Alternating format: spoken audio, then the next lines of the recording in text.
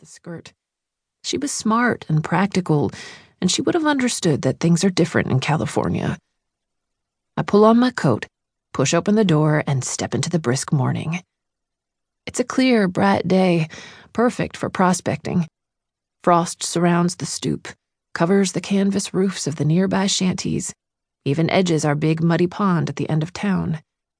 The sun is just now peeking over the oaks and pines, turning all that frost into glittering diamonds. Shanties and lean-tos and tents hug the slope of our hill, all the way down to the muddy field and paddock.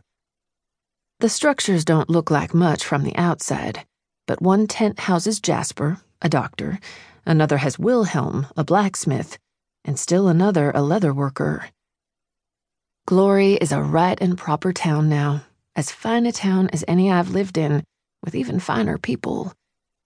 To my left is the Worst Tavern, full up on folk sitting at long tables beneath an enormous thrice-patched awning. Mostly miners, a few Indians. 2 wood stoves keep everyone in steady biscuits and provide extra warmth. The seats nearest the stoves are always first to fill. Becky works a griddle, flipping flapjacks and bacon. Her daughter, 7-year-old Olive, is at the other stove, using tongs to lift biscuits into a basket. Mary, Glory's only current Chinese resident, is scurrying back and forth between the stoves and the tables, delivering food, filling coffee cups, growling at customers. When she sees me, she gives me a relieved smile. "What can I do?" I ask. "Coffee. Here, take this." She shoves the pot into my hands. "Olive's got a second pot brewing on the stove for when that's empty. Sure hope that peddler brings another one. We'll need 3 pots going at once by the end of the month." I start at the nearest table and fill all the cups to 3/4 full. Mary grabs dirty plates and heads toward the wash station.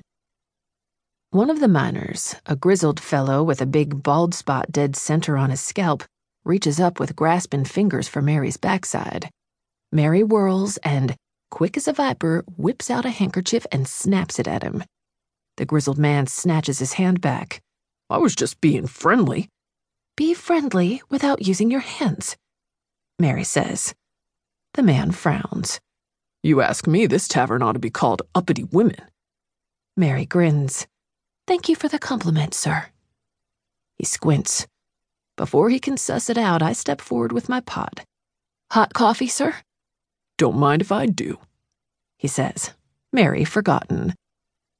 This is how it is most days at the Worst Tavern. Becky and Olive and Mary work themselves ragged to feed hungry miners, making mountains of biscuits, flapjacks, scrambled eggs, and bacon, cleaning dish after dish, all while avoiding the wandering hands of fellows who think coming to California means they no longer have to act like gentlemen.